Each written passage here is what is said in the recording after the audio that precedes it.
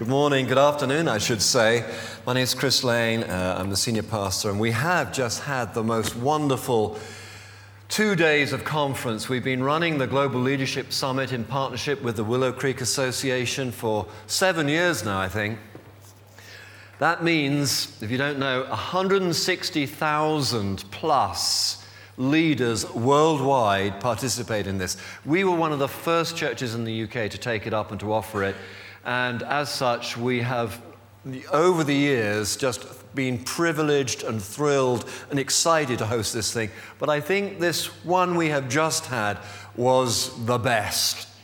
And it was the best for a whole host of reasons. But I want to just affirm you guys. We're a little thin on numbers today, and I'm not surprised, because over 80 volunteers from the church just worked their selves to death. And it was fabulous. We had over 400 leaders. We've just had an amazing time, not just getting good information and swapping ideas, but it's been an encounter with Jesus. It's been transformational, and I personally feel immensely proud to be part of this church and immensely privileged to have just been part of this last 2 days. So a mental note for yourselves, next year when it comes around, you may want to volunteer, you may want to attend it if you've not sampled that before, but it's been so worthwhile. Well, without further ado then, I want to launch into a new series. Can I just say that there's a book on the bookstall. I got them to put in a number of these in. We're going to be looking at Jonah. And this is a book by a friend of ours, a friend of mine, Greg Haslam. He's the minister of Westminster Central Chapel up in London. A very, very good communicator, but a theologian, a thinker too. If you get this book, you will get far more out of this than you will get out of my sermons. There just isn't possible in the course of a short series of sermons to sort of give you everything. So you will find that a useful study guide. And Fliss, my wife, asked me to mention that the Vineyard study books are in stock again, so you can get those. Right, I'm going to give this to that lady in the turquoise thing. So, hey, whoa, that was good. I'll take somebody's eye out if I. Now, which one of you blonde ladies is going to have this? Watch it. I don't take an eye out. There you go. Well done. Great. Let me just pray. Heavenly Father, I want to say thank you to you because you pour out your riches upon us. And Lord God, you are full of grace, you are full of mercy, and we want to know you as you would be known. Lord, we all come to you with our own ideas of what God could be like, should be like, is, or whatever. But Father, we want you to be yourself with us so that we can be ourselves with you. And so in this series, whatever else you teach us, wherever else you take us, would you reveal more of your sovereign self to us? And we ask it in Jesus' name. Amen. Okay, I'm going to do something which we can do with the book of Jonah, but it's not easy with most passages or books in the Bible. I'm going to read the whole thing now. There's 40 verses, 4 chapters. There's a little sort of psalm bit in the middle, and I'm going to read it through. So I'm going to pull up a chair, get all sort of homey, and read this. A little bit of background, written approximately 700 years before Jesus. It's an unusual book in the sense that it is a narrative. It's a story from beginning to end and reads like a story. And let me just do it now, and we'll see what comes out of it, okay? The word of the Lord came to Jonah, son of Amittai. Go to the great city of Nineveh and preach against it, because its wickedness has come up before me. But Jonah ran away from the Lord and headed for Tarshish. He went down to Joppa, where he found a ship bound for that port.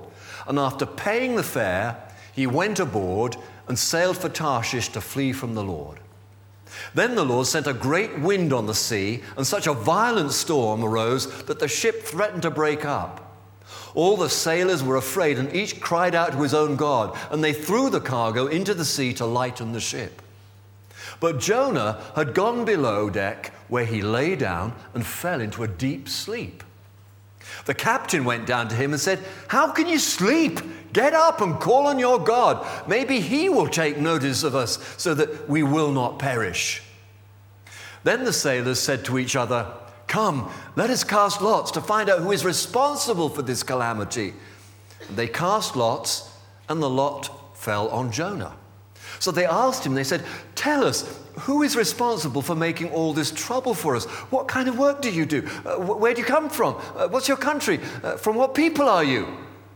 Jonah answered, "I'm a Hebrew, and I worship the Lord, the God of heaven and earth, who made the sea and the dry land." This terrified them, and they asked, "What have you done?" They knew he was running away from the Lord because he'd already told them so.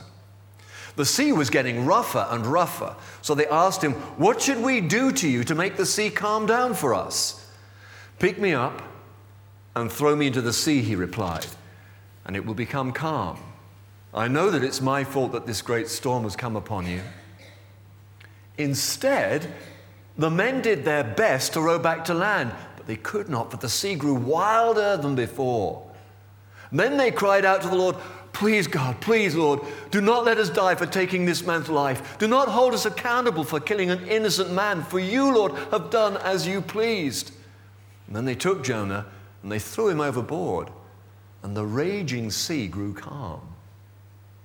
At this, the men greatly feared the Lord, and they offered a sacrifice to the Lord, and they made vows to him. Now the Lord provided a huge fish to swallow Jonah. And Jonah was in the belly of the fish 3 days and 3 nights. And from inside the fish, Jonah prayed to the Lord his God and said, "In my distress, I called to the Lord, and he answered me. From deep in the realm of the dead, I called for help. And you listened to my cry. You hurled me into the depths, into the very heart of the seas, and the currents swirled about me. All your waves and breakers swept over me. I said, I have been banished from your sight, yet I will look again toward your holy temple. The engulfing waters threatened me, the deep surrounded me, seaweed was wrapped around my head. To the roots of the mountain I sank down, the earth beneath barred me in forever. But you, Lord, my God, brought my life up from the pit. When my life was ebbing away, I remembered you, and my prayer rose to you, to your temple. Those who cling to worthless idols turn away from God's love for them. But I, with shouts of grateful praise, will sacrifice to you. What I have vowed, I will make good. I will say, salvation comes from the Lord. And the Lord commanded the fish, and it vomited Jonah onto the dry land. Then the word of the Lord came to Jonah a second time. Go to the great city of Nineveh and proclaim to it the message I give you. Jonah obeyed the word of the Lord and went to Nineveh.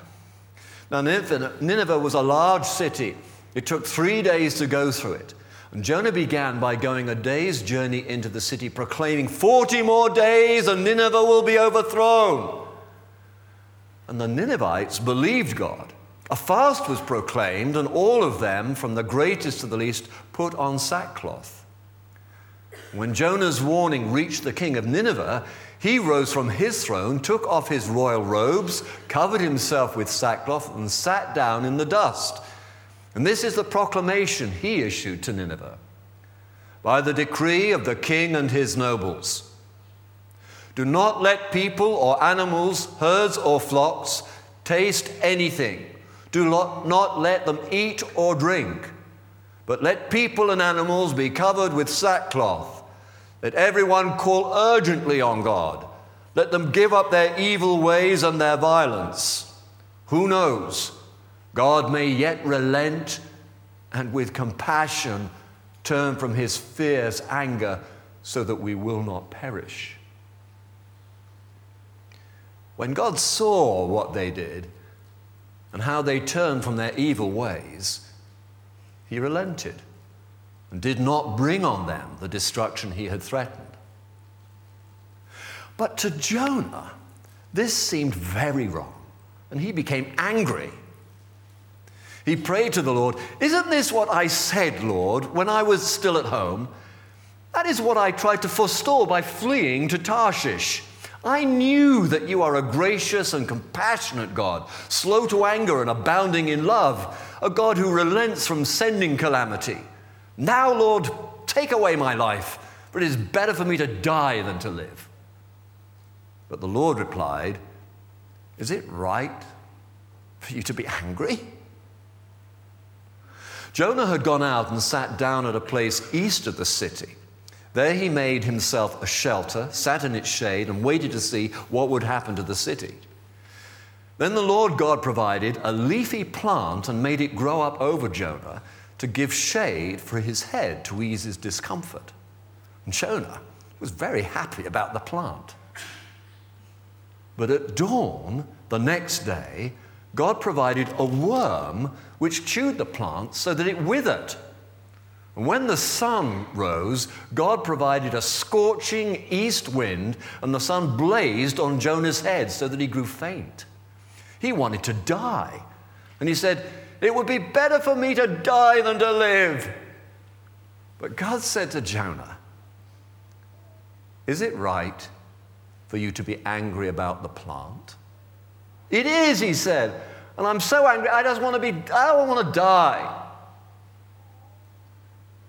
But the Lord said, "You have been concerned about this plant, though you did not tend it or make it grow.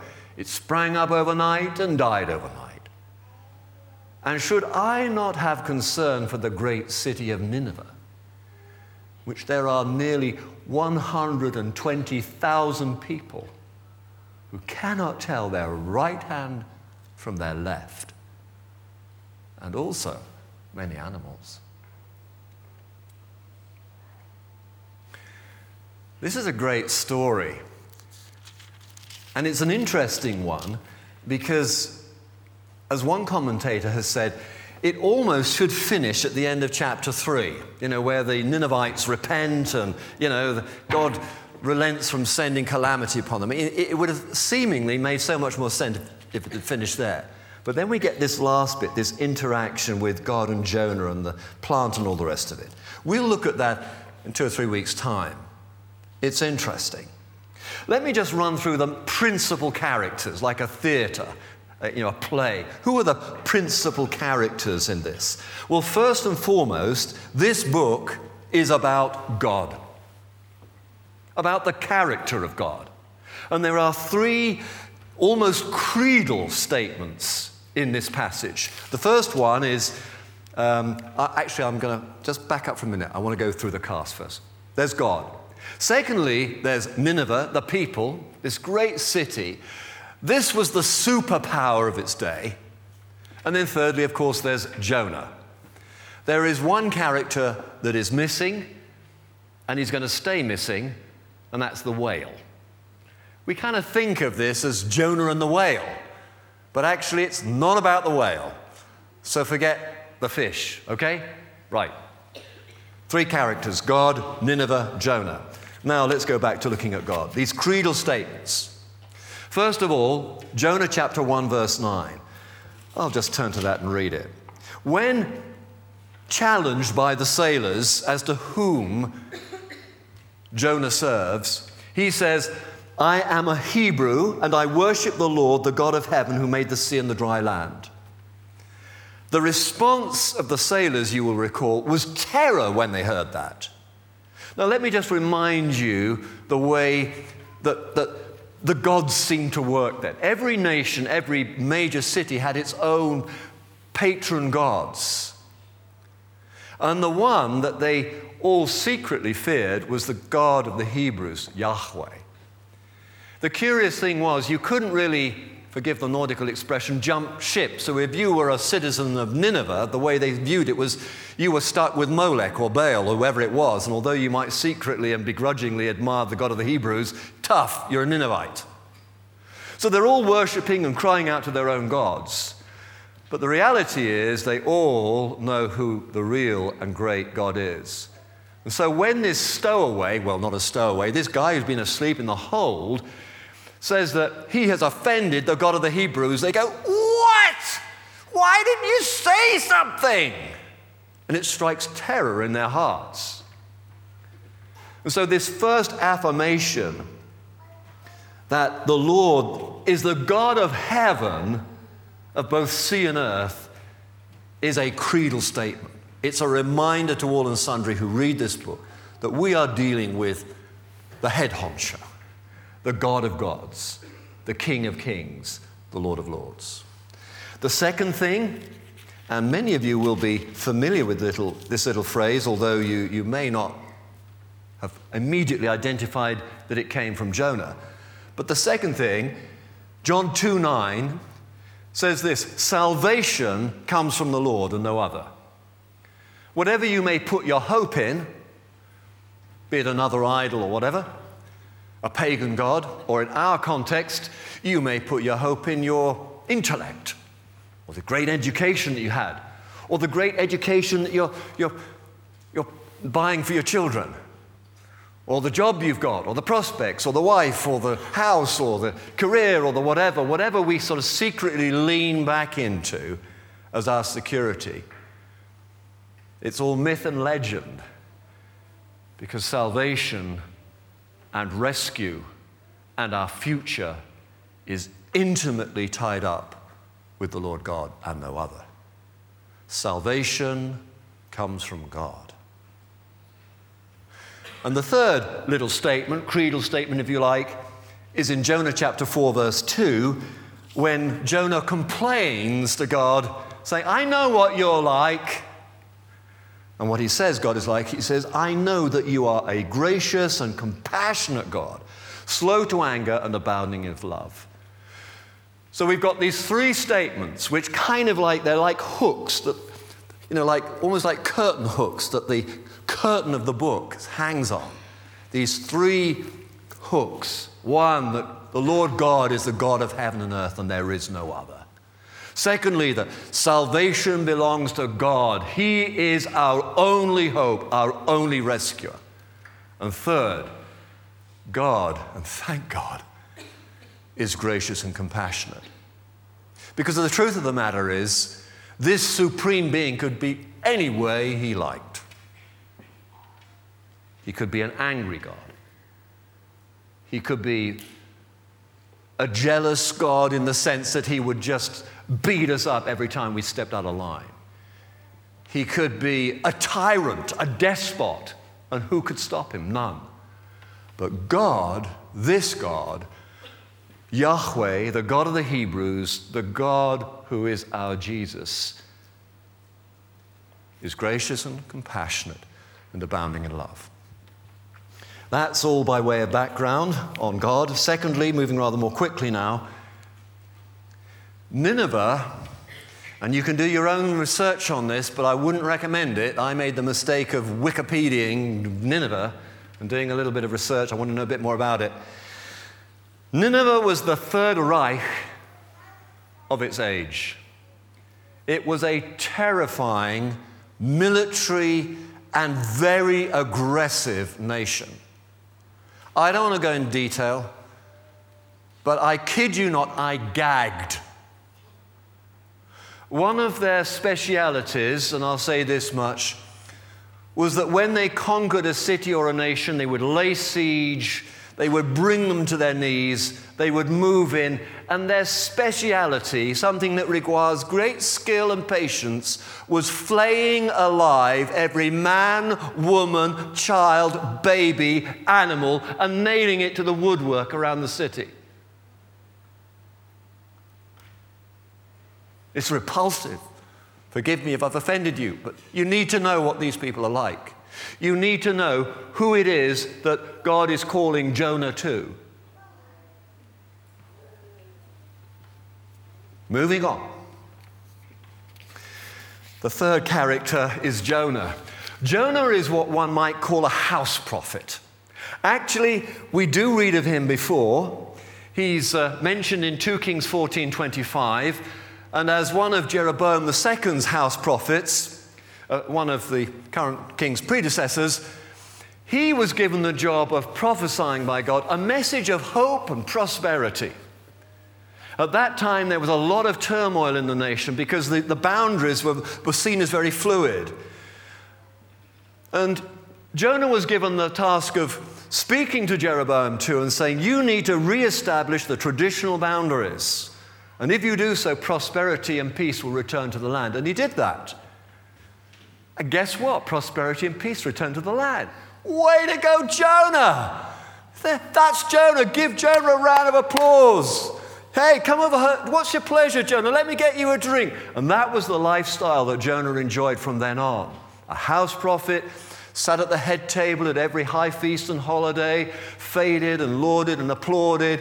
He brought this great message. He was good news. And then the word of the Lord came to Jonah. Go to Nineveh. Tell them that I'm going to destroy them.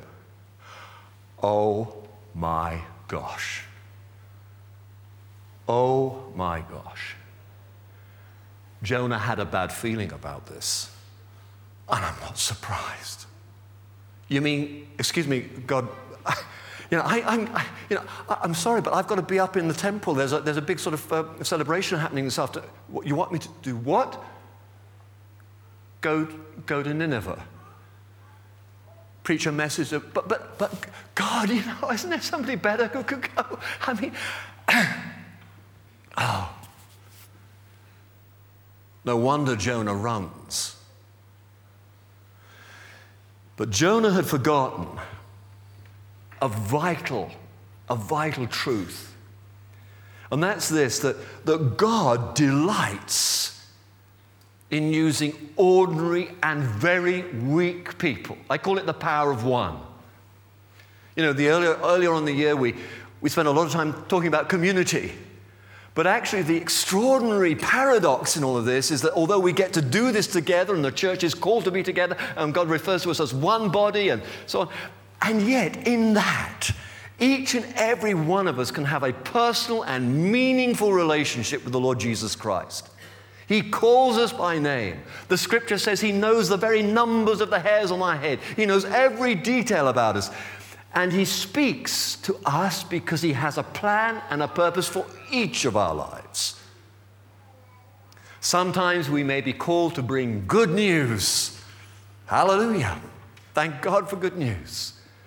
Other times we may be called to something a little more challenging. But whatever the circumstances, we can call it the power of one. Because when one heart, one mind, one life is submitted to God, then we find that His grace is sufficient for us. My grace is sufficient for you. This was something I just decided to do this quite late on this week. But we're actually now going to watch a short video from the GLS, and it speaks for itself, but it's all about the power of one and all about how God's grace in one person can do extraordinary things. My grace is sufficient for you. I found that DVD profoundly moving, that this slip of a woman, this feeble-voiced woman, in a culture where female babies are still put to death because they're not the right sex, where in the north of the country we ourselves have seen women being led like cattle by a man with a piece of string round their wrist, that this slip of a woman, believing in the goodness of God and believing that God's grace is sufficient for her, should be setting captives free, 4,000 slaves. Jonah forgot that. But God's grace is sufficient for us. My prayer over these next few weeks is that we will rediscover that truth. And based on that, we'll discover a new courage. And just as Jonah awoke in the belly of that ship from a deep sleep, I pray that we will wake up. Would you all stand with me, please? There may be many reasons why you might like to come forward for prayer this afternoon. My right, your left. But the prayer team before the service felt that there may be someone here with back problems, a slipped disc, a trapped nerve, you're in a lot of pain or whatever. Let's pray for you. There may be somebody with arthritis and painful wrists. Let's pray for you. Somebody who's had surgery to the right knee, but it's still giving them some jip. Let's pray for you. Someone who is with a broken bone which has healed in the wrong position. Let's pray for you. Somebody who is suffering and indeed recovering from food poisoning. Let's pray for you. And finally, somebody who has dental problems which just seem not to be able to be fixed. Let's pray for you. Any of those that resonate with you, or for any other reason, just go to my right, your left after I've said the blessing and get prayer. There isn't time to finish with the song, but I'm going to pray the blessing now. May the Lord bless us and keep us. May the Lord make his face shine upon us and be gracious to us. May the Lord lift up his countenance upon us and give us his peace. And everyone said, Amen. God bless you guys. See you next week.